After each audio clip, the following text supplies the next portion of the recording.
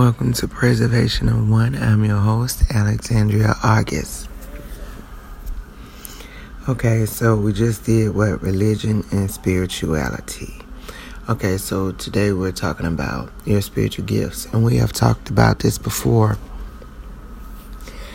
I guess I don't know if I'm turning this into a series or what, but I'm still working off of my meeting with SCORE, so I'm still working off of that and those ideas, and plus what y'all pretty much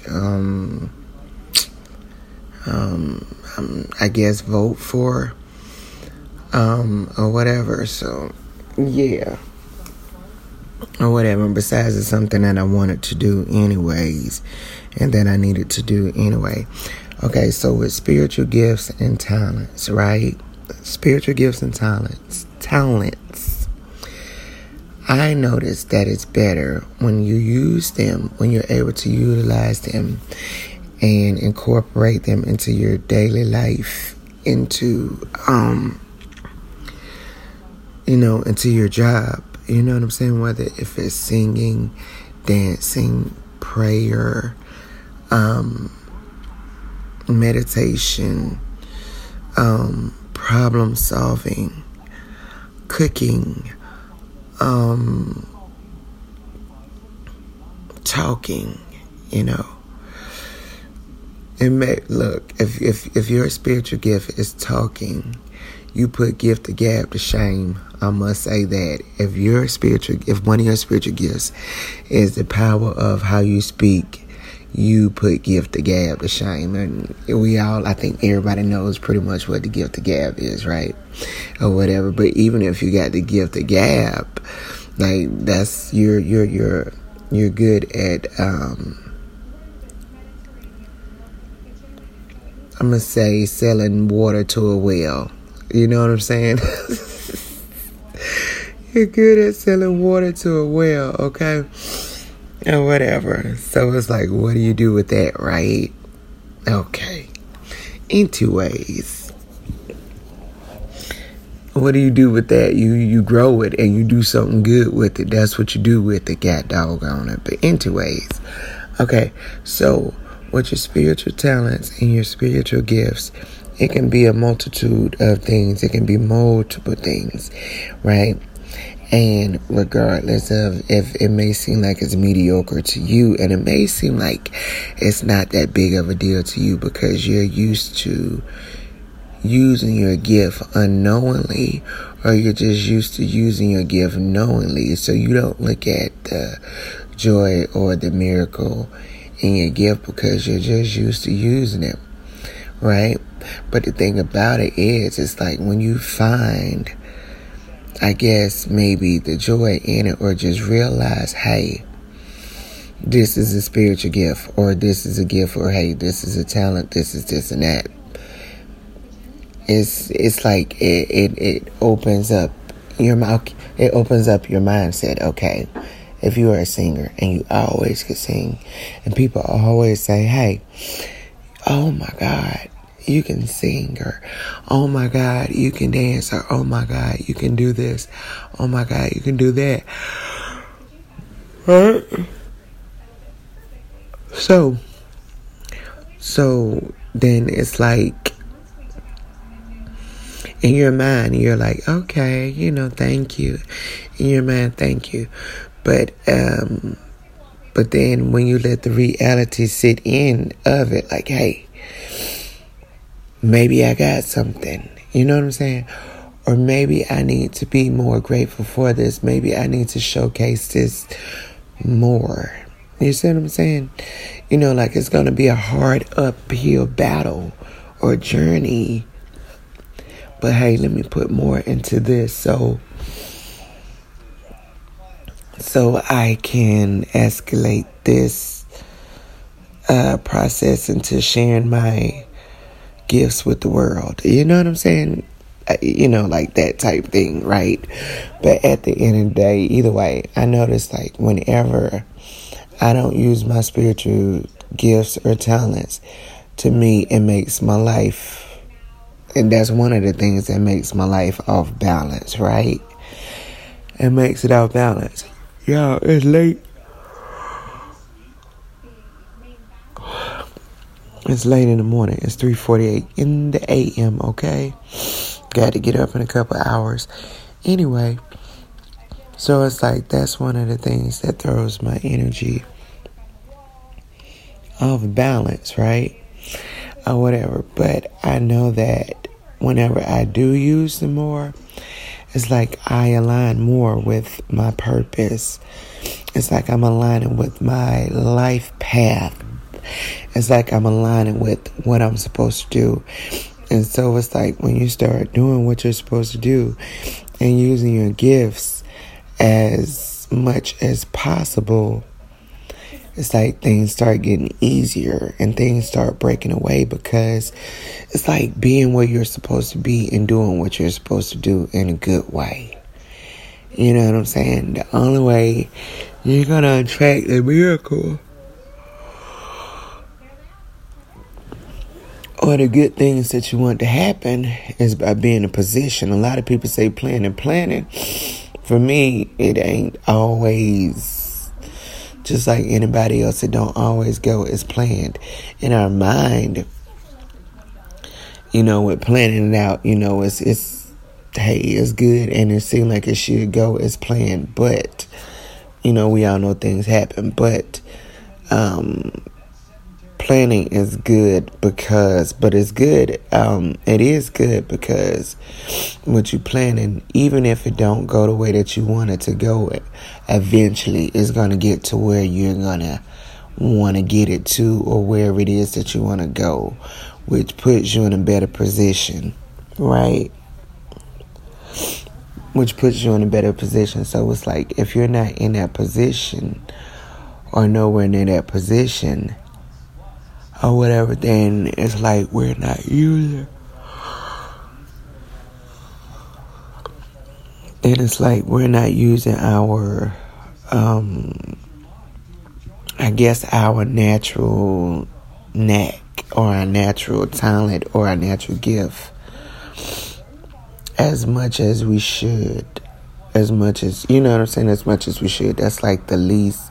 That's like for me, the least I pray, the least I meditate, the more unsuccessful I am, the more I'm not gonna, it seems like I don't accomplish as much.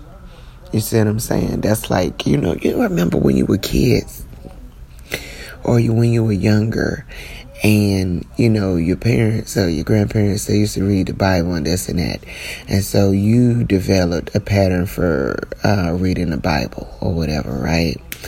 And then it's like, how you notice, like, when you don't read the Bible as much, how far off it throws you off. Now, what that is, that's throwing your balance, your balance off. That's throwing your energy off, right? Or whatever. Then you lose track of it. Then you be like, man, I don't feel like reading the Bible today.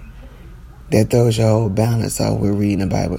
And then, like the old people, they ain't nothing but a trick of the enemy. They just don't want you to, they don't want you to read the Bible, don't want you to get your word, and pretty much that's, it's a, what is it? It's a, I guess, I don't know what you would call it. I guess laziness, or whatever. But laziness is a sign of fear. Laziness is a sign of fear. So, to me, I guess it goes like hand in hand or whatever. Or maybe it could be vice versa, right? Fear is a sign of laziness. Laziness is a sign of fear. Fear is a sign of laziness, right? Whatever. So it's like whenever you find yourself not being able to meditate or pray as often as possible, it's like, okay, look, I need to tune this up. I need to tighten this up, because I know at the end of the day, I got to have that spiritual connection. I know I got to pray. I know I got to meditate. And not only that, I know that this is going to propel me forward. I know that when I don't pray and meditate, it's going to keep me stagnant. And the thing about life is you want to grow. It does not mean that You got the bells and the whistles of whatever it is that you perceive yourself having or doing or whatever at the moment. But it means that you're taking a step towards your journey. You're taking a step forward in your journey or whatever. And so, like, for me, even with the bells and the whistles or whatever it is that I may desire or whatever, or don't desire, at the end of the day, you want to propel forward. And I know that whenever I don't pray and whenever I don't meditate, it makes me stagnant and it throws my whole energy off. So it's like the importance of prayer and meditation. If you ever get in the habit of getting a routine of it, and if you ever get so consumed or, to where you're so busy to where you can't really do it as much as possible, you would see what I'm saying about how it's like a void it's like a void, and it's like something missing. But what's missing is you not getting that time in with God and getting that time in with yourself. That's pretty much what it is. Anyways, it's late. So whenever you're able to realize, hey, you got the spiritual gift or the spiritual talent, try your best to develop it. Also, don't forget to get a copy of my book, A Conversation with Alexandria Argus. Okay, let me tell y'all a story, right? I remember in Columbia, right, at the Township Auditorium. Tyler Perry used to go to our town in Columbia, South Carolina. Used to go to our Township Auditorium. This was before he became the Tyler Perry that he is now, right? I remember when he was there and he was starting out, he had a couple of his people. He didn't even have enough people at the time to make a full staff to fill his mission, his view as Tyler Perry, as the stage writer, the playwright, the director, all these things here. So I remember I was walking past the theater. And look, it's not just me, it's other people as well. So anyway, it was people that was outside there and they stopped. And at one point they said, they were stopping people, hey, do you want to do this and that, this and that? Can you do this and that? Or can you sing, or can you this and that, this and that? This is in Columbia, South Carolina at our Township Auditorium. So walking through there, and I remember, and it's the God honest truth. I don't care if you ask him about it, he can't deny it. Like, it's the God honest truth. Anyways, so I remember when he gave us papers and it was to read. It was a script. This was not the actual play. This was these were like auditions. These was auditions. And with him, with the auditions, because he was so new to it, he was so excited about fulfilling his dream. It wasn't really about cuts or nothing like that. It's like, hey, if you say your line, then hey, we're gonna roll with you. You know what I'm saying? Anyways, so whenever I saw the paper of what he wanted you to read, you know what I'm saying, your lines in the plays, one of the things that I loved about it was not wrote out professionally. You know what I'm saying? It was not wrote out professionally. It didn't have all the dots. It didn't have all the commas. It was pretty much chicken scratch. Like how I write.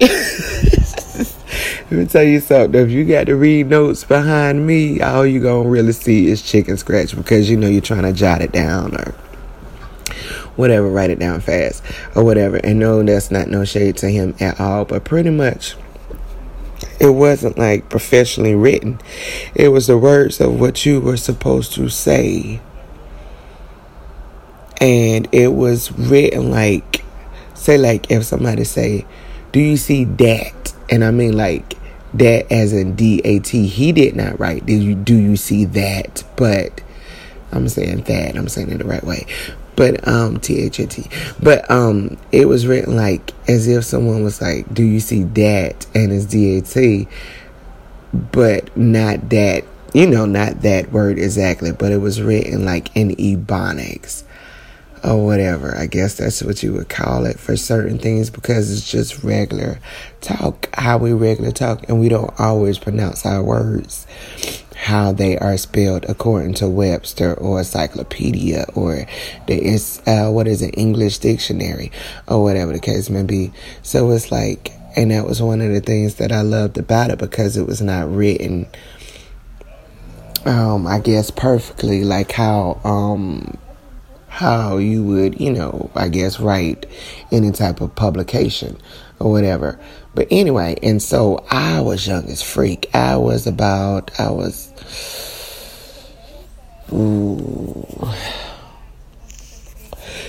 to go see his first play, Diary of a Mad Black Woman. Me, my mother, and my sister. I was in my 20s when I finally went to go see his plays.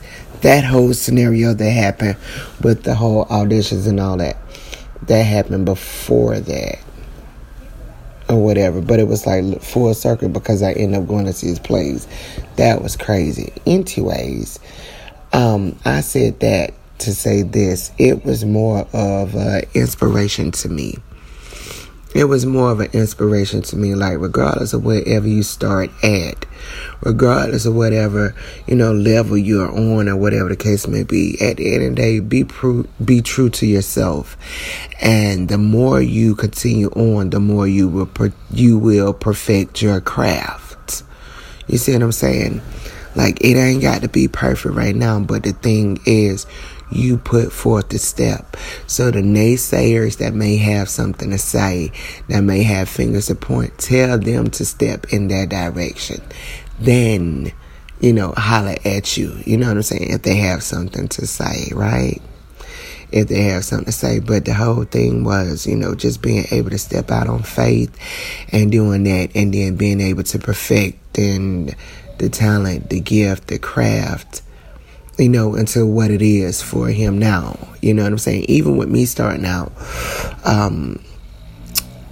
in podcasts, new to podcasts, and then growing it. Here we are, 2 years later, you know what I'm saying? About to be 3 years later or whatever, and still going, you know what I'm saying? Even in my consistent moments of not posting or recording as much as I should, I still keep going in my podcast, regardless of the energy I feel from people, regardless of what people have to say, regardless of however, I still keep going in my podcast, because I still want to get better. And not only that, we all have a lot to learn from each other, and we all